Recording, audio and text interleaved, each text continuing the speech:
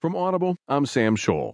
From the Washington Post food section, Maura Judkis writes, "We have a culture war to win. Why Starbucks cups always stir up controversy."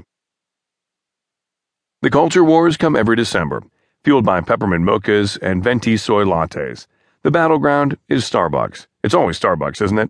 No one is complaining that the blue and brown holiday cups at Caribou Coffee take the Christ out of Christmas. No one is telling the Olive Garden hostess that their name